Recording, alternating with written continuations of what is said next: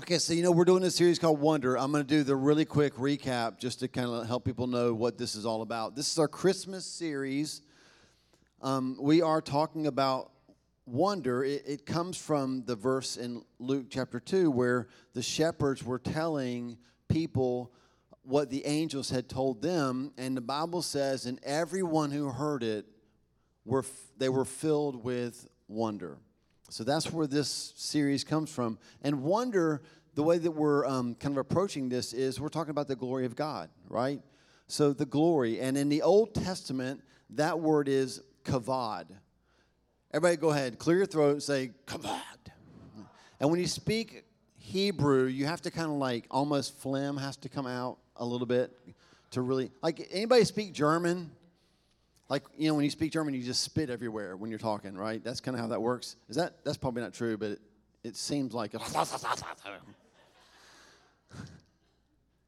In Greek, I just said, but when you're speaking Hebrew, it's kind of like you got to throw it, it's the kavod of God, right? So we're talking about the glory of God. We've been talking for a couple weeks now. That first week, we talked about carrying the glory, right? That it costs something to carry the glory of God. It's weighty, right? Like we should feel it when we carry it. If you remember back, that was just a couple weeks ago, we talked about the cart that David's men had seen the Philistines put the Ark of the Covenant on a cart and use that to transport it. And so David and his men were like, that's a great idea. Instead of using those like poles that they hurt your shoulder and we don't have cushions. Let's just put that on the cart and use it. And we talked about how Uzzah died, right?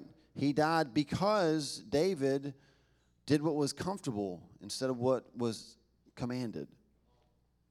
Boy, that was a preach right there, just that, right? How many times do we do what's comfortable instead of what's commanded? And so there's a weightiness to carrying the glory of God. And he's looking for and preparing a church that's strong enough to carry the glory. I don't know what you would say about your own life, but sometimes I don't think I'm strong enough to carry the glory of God, right? We go through seasons where we can feel pretty weak. It's okay. It's not in our strength, it's in his strength. But we have to be able to carry the glory, like our knees not buckle and like drop. Like it matters, right? And then last week we talked about sharing the glory. We want to and you did it, right? Like you, through the big give, you shared the glory of God. Like when we receive it, we want to steward that well. We want to share it with others. This morning, we're going to read in Matthew chapter 2. We're going to read verses 1 through 12. And we're going to talk about seeking the glory. Okay? So I want you to stand again. I'm going to read these verses, and then we're just going to make 4 observations about it. If you want to feel super, super smart, instead of saying wise men, you could just say magi, right? This is a story about when the magi visited Jesus. Matthew chapter 2, verses 1 through 2. I'm going to read from the New International Version. It says this: After Jesus was born in Bethlehem in Judea, during the time of King Herod, magi from the east came to Jerusalem and asked, "Where is the one who's been born King of the Jews? We saw his star when it rose and have come to worship him." When King Herod heard this, he was disturbed, and all Jerusalem with him. When he had called together all the people's chief priests and teachers of the law, he asked them where the Messiah was to be born.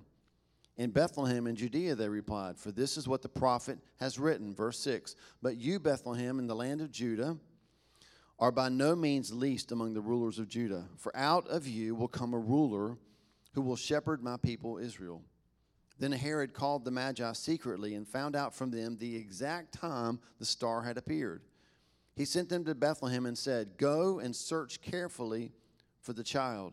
As soon as you find him, report to me, so that I too may go and worship him." After they had heard the king, they went on their way, and the star they had seen when it rose went ahead of them until it stopped over the place where the child was. When they saw the star, they were overjoyed. On coming to the house, they saw the child with his mother Mary, and they bowed down and worshipped him. Then they opened their treasures and presented him with gifts of gold, frankincense, and myrrh. And having been warned in a dream not to go back to Herod, they return to their country by another route.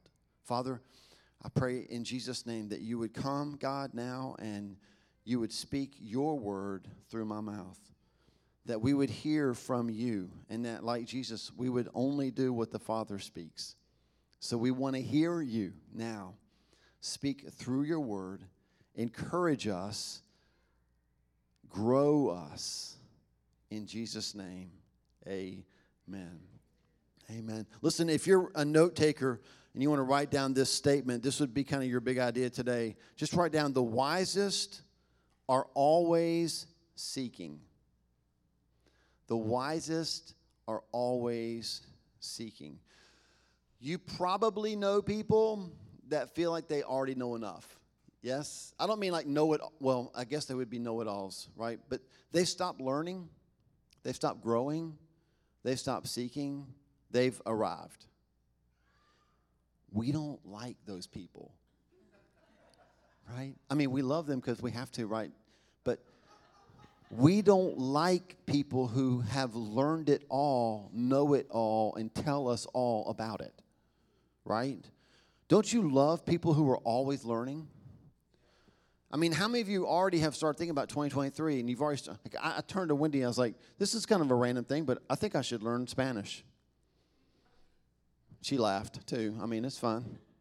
But like, we're all about self-improvement. Like, what can we do to get better? And so just the wisest are always seeking.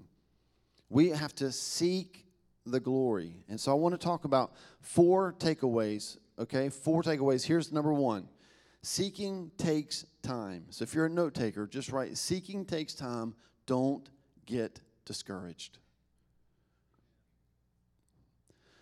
Just going through the verses we just read. I love how it starts. After Jesus was born. This happened after the big day.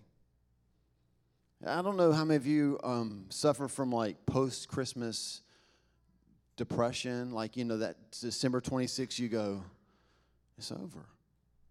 But this happened after the big day. I think Seth and I were talking last week about, like you were saying, thinking about like the shepherds going back. Like they went back to like this amazing night. The whole sky lit up. And then the next night, they just went back to like dark, watching sheep, right? Like there, it was a beautiful thing, but then Jesus is still a baby, and like all this time had to pass. Like seeking takes time. After the shepherds had gone back, verse 16 kind of gives us a hint that probably it was around 2 years before the wise men, the Magi, got to see Jesus. So they didn't come in and see a baby, right? They'd been searching for 2 years. Jay Phillips is not here, but he's the one in our church that will always tell you, if you're going to set up a nativity, you better take the wise men and put them in another room, right? They don't go next to Jesus. We had somebody one time tell us that we should do, and we should do this someday, we should have 2 floats in the parade, the Christmas parade. The first float would have the nativity scene, and then at the end of the parade, we'd have another float with the wise men, right?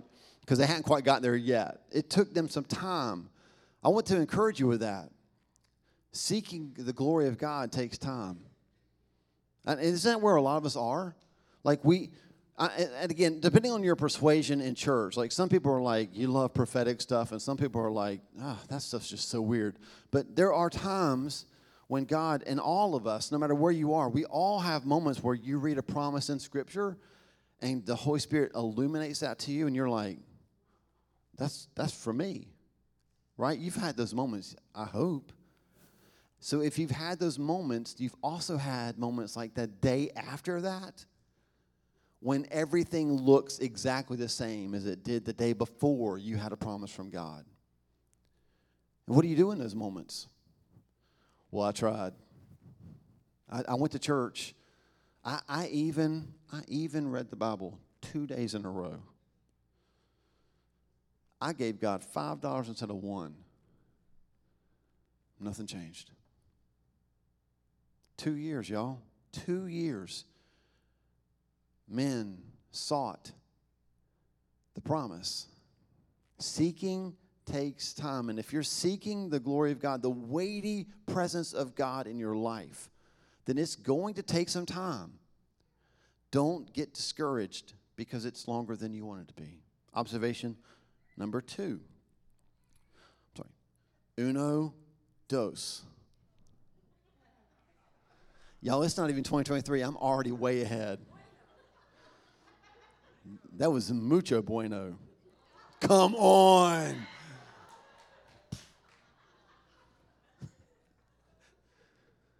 I was going to say that's all the Spanish I know, but we hadn't even gotten to point tres yet. And tortilla. Anyway, let's keep going. I see. I felt it. I felt the El Pressure coming.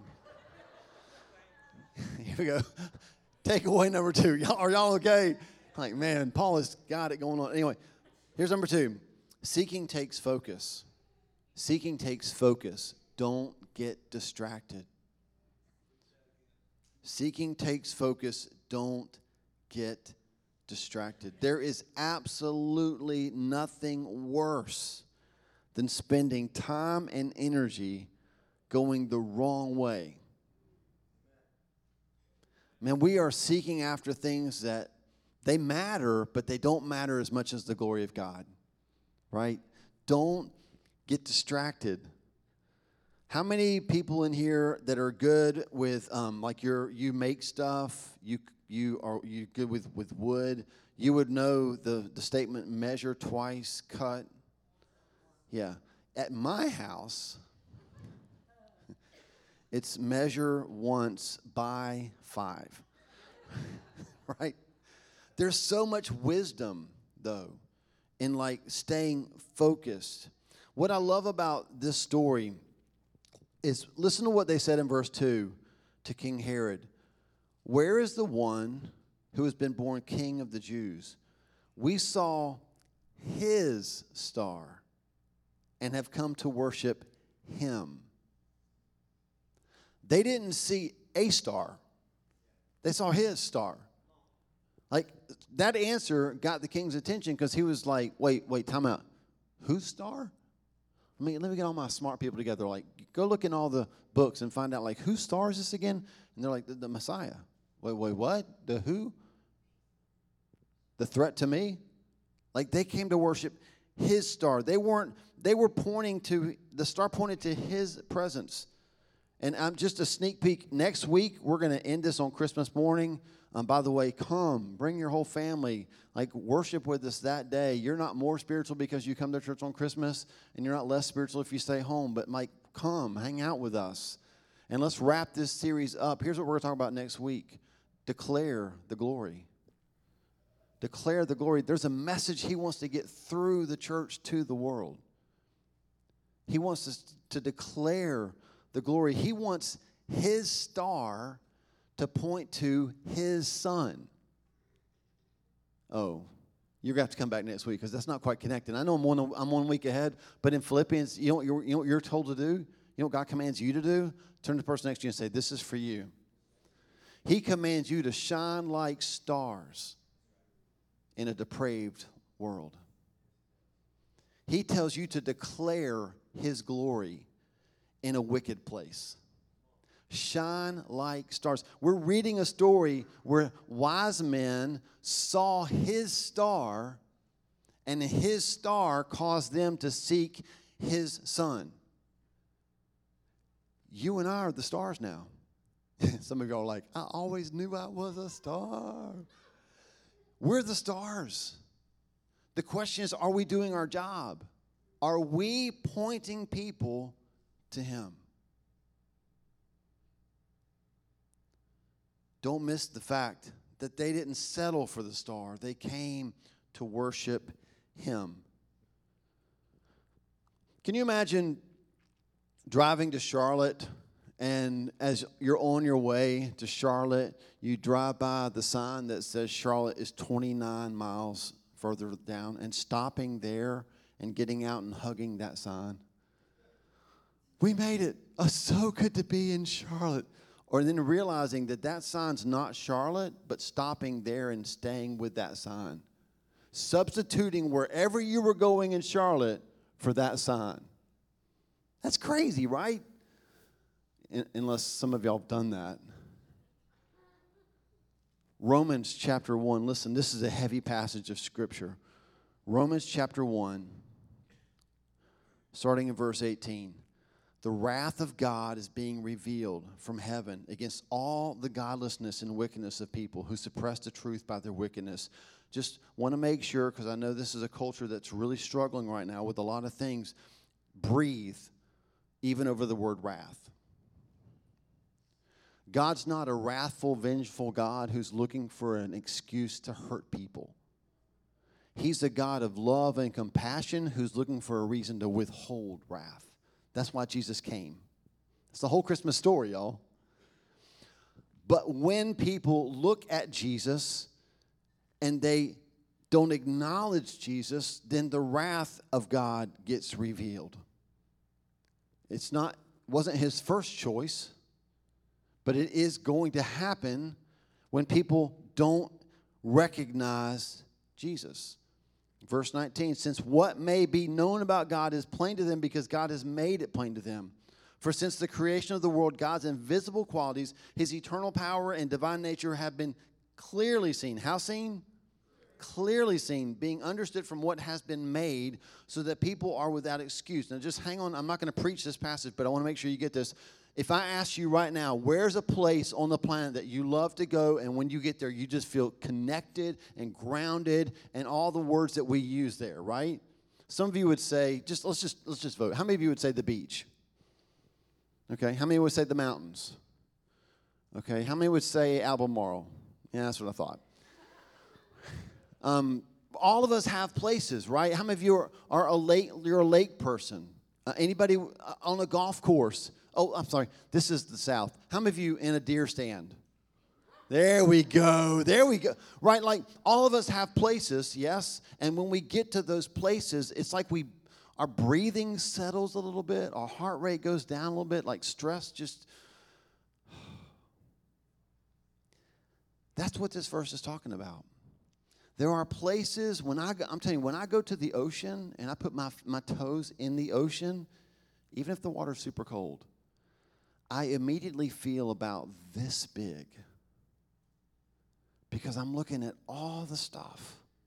When we went to Utah last year, like I about had a wreck everywhere we drove because there are red rocks everywhere, and they're beautiful, and I'm driving like, wow. Oh wow. And you feel this small. God feels this big, and then you realize a God that big loves a person this small. And then it's like Grinch's heart. Your heart starts to grow 3 sizes that day, right?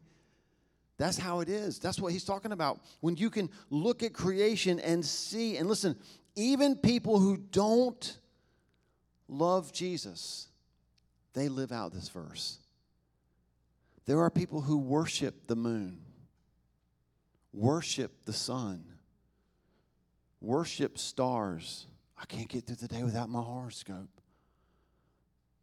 They worship those things. You know why? Because they recognize there's something greater about those things. But I'm telling you, let's keep reading. Although they knew God, this is Romans chapter 1, verse 21, they neither glorified him as God nor gave thanks to him, but their thinking became futile, their hearts were darkened, and although they claimed to be wise, they became fools. Now, this morning, we're studying the wise men, right? What made them wise?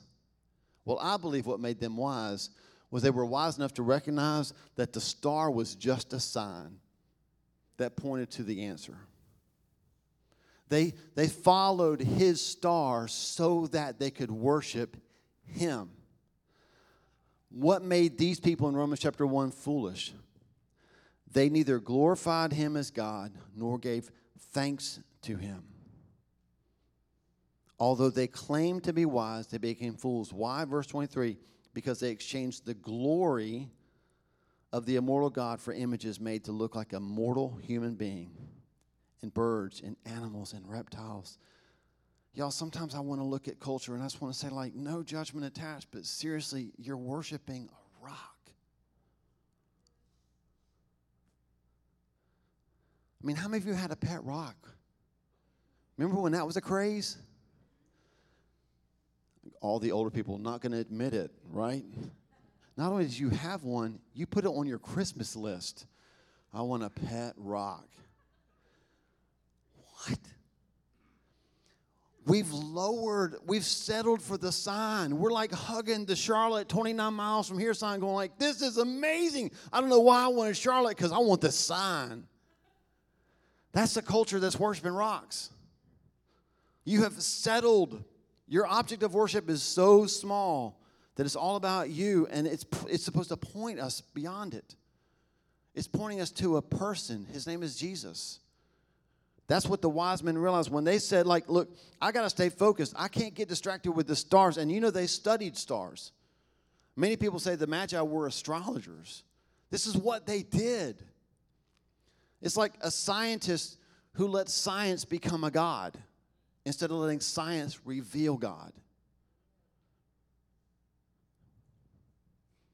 They were true wise men because they stayed focused. So seeking takes focus. Don't get distracted. And I would just say this as we move to point trace. Distractions are almost always really good things. I mean, legitimately really good things. They're not bad. God actually, there's a verse in the Bible that says that God gives us all things for our enjoyment in this life. It's just like when we get distracted when the gift he gave us. He gives us those gifts and we get distracted with the gift and we miss him. That's the problem. Here's the third takeaway. You're doing great, by the way. Seeking takes commitment, so don't get defeated. Seeking takes commitment. Don't get defeated. Matthew chapter 7, verses 7 and 8, Jesus is speaking at the Sermon on the Mount. He said, ask and it will be given to you. Seek and you will find. Knock and the door will be open to you. For everyone who asks receives. The one who seeks finds. And to the one who knocks, the door will be opened. You probably already know this because you're such a smart crowd. But when Jesus said to ask and to seek and to knock, he used a Greek word and a Greek tense that means ask and keep on asking. Seek and keep on seeking. Knock and keep on knocking. If this happened to come up in your quiet times last week, maybe you read the story about the persistent widow. Jesus used that parable to teach about prayer. And he's like, suppose you've already gone to bed and a widow comes and just starts knocking. How long can we do stuff before, like, we just turn to one, just shut up. Just stop. Like, it takes commitment. No, I'm going to seek until I get him. Jacob said, I will not let you go until you bless me. This is an Old Testament story, right? Jacob is wrestling with, he's not sure exactly who, but somebody more powerful than he is. And he finally realizes it's God. And he's like, I'm not letting you go until you bless me. Those are the people that will seek and find the glory of God. It's not legalism. It's passion. Come on, y'all. Think back to the day when you first fell in love. Remember when passion ruled you? When you would drive out of your way just to see her through a window that you couldn't even talk to her. You just wanted to see her. Remember that day? No? We got problems, y'all. Houston, we have a problem. I won't tell you a story. I'm just telling you, like, and I'm not the hero of the story. I'm just a guy who was still crazy, madly in love with Wendy. But, like, I literally drove hours to see her for 10 minutes once. I just wanted to be where she was. Literally pulled up, got out, said hey to her and her grandma. It was her grandma's birthday. And then I said, I got to go back. And she was like, you're leaving?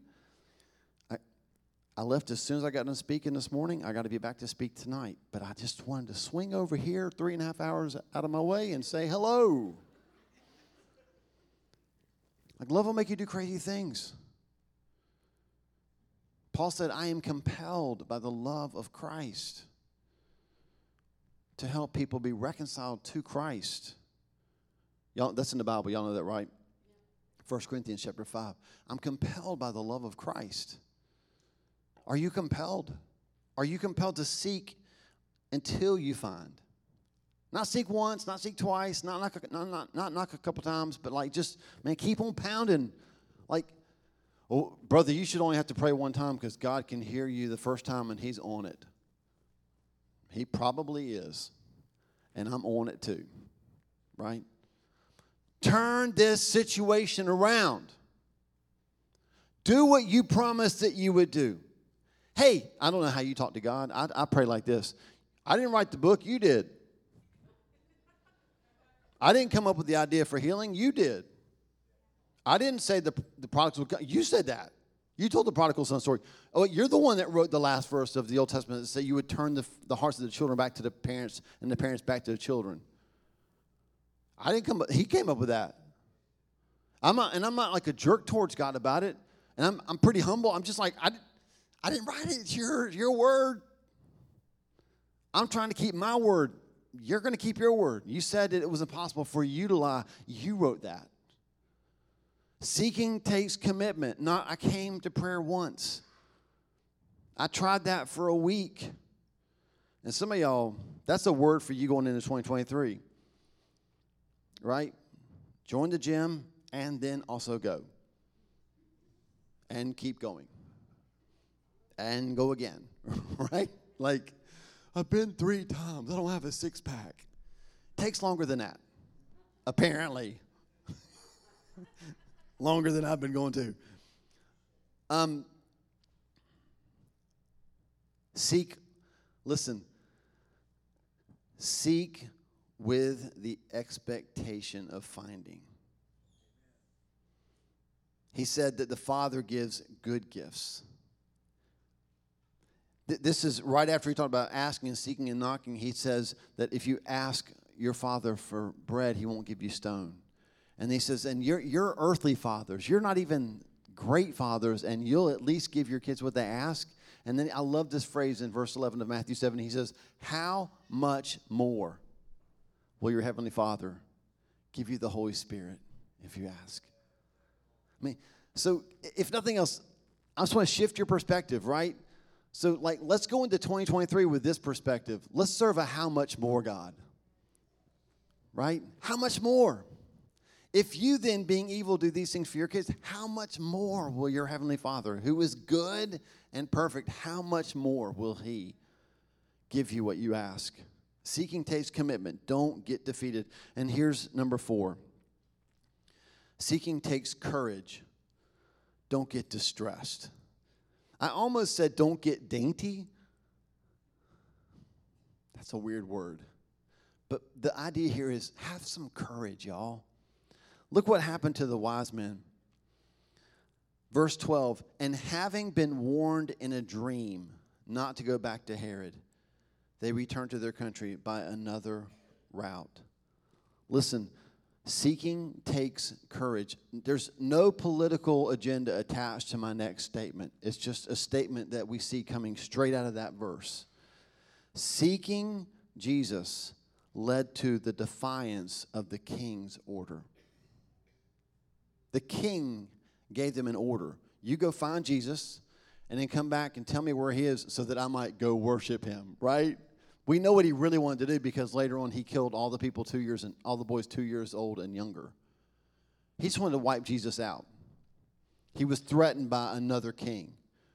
I'm just saying to the church that as we seek the glory of God, it's going to require courage because there are going to be times that our search for the glory of God, our search for Jesus, is going to bring us face to face with orders that we might be given. They defied the king's order. And again, like I know all we can do is hear that through a political filter. I get it. I don't mean that politically. I just mean like, who are we serving here, right? If they were afraid of the king, they would have gone back and told him where Jesus was. And I know the story wouldn't be different because God's sovereign. I get all that. But they defied that order. Not only that, but they were willing to change their plan. Is the glory of God important enough to you and to me that it would change our plans?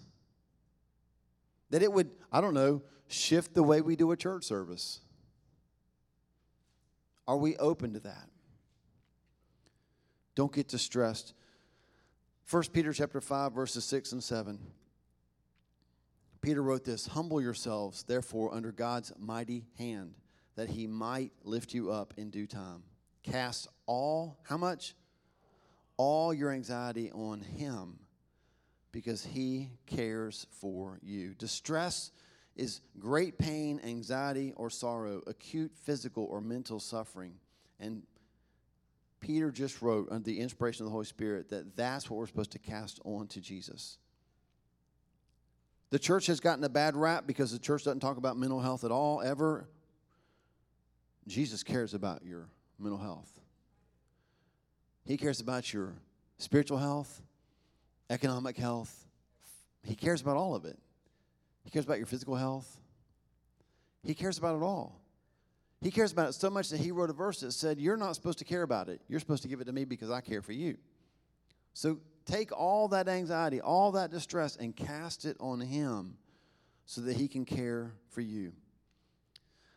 I just know that in my personal life, seeking has taken a lot of courage. Many of us that gather here weekly to seek after him on Wednesday nights, have you had to have courage in your life? Anybody else notice that the more you seek after the glory of God, sometimes relationships change?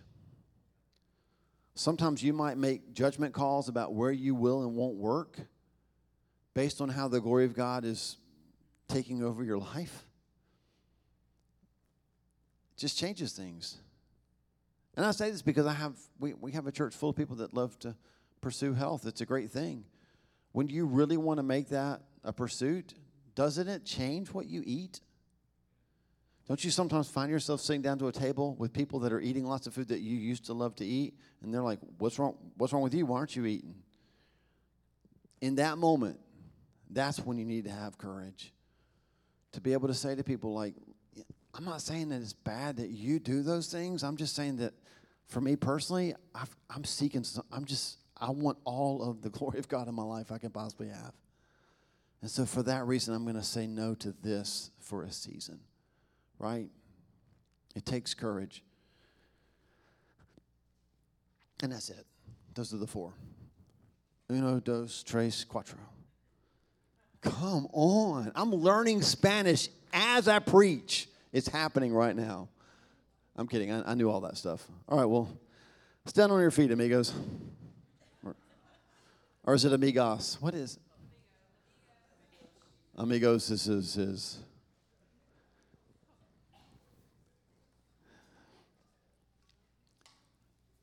I always want to lead a church of hungry, passionate seekers, right? I want to remind you that what we're seeking is the Son. We're not seeking a set list, a preaching style, a packed house. Nothing wrong with any of that stuff. We're seeking him, right? We're seeking after him. And I want to always lead a church that wants to do that. And I'm so thankful that I get to. That's who you are. It's who we are. So I want you to put your hands out in front of you. I want to pray this blessing over you. Father, I thank you for this body. And I just pray a blessing right now over the gathering. Here in the room, those that are watching online. God, I thank you for what you've been doing in us, what you've been stirring in us, like this discontent for just church as usual and the status quo. I don't want any of that. What we want, God, is we want you. We don't want to settle for the sign. I don't want to get enamored with all the things that are supposed to point me to you. And so I pray over this house that we would be marked as the wise men and women, boys and girls, students and teachers that always seek, because the wisest are always seeking. God, give us faith to see you as a how much more God, and fulfill our deepest longings, because they can only be fulfilled by you. In the mighty name of Jesus we pray. Amen.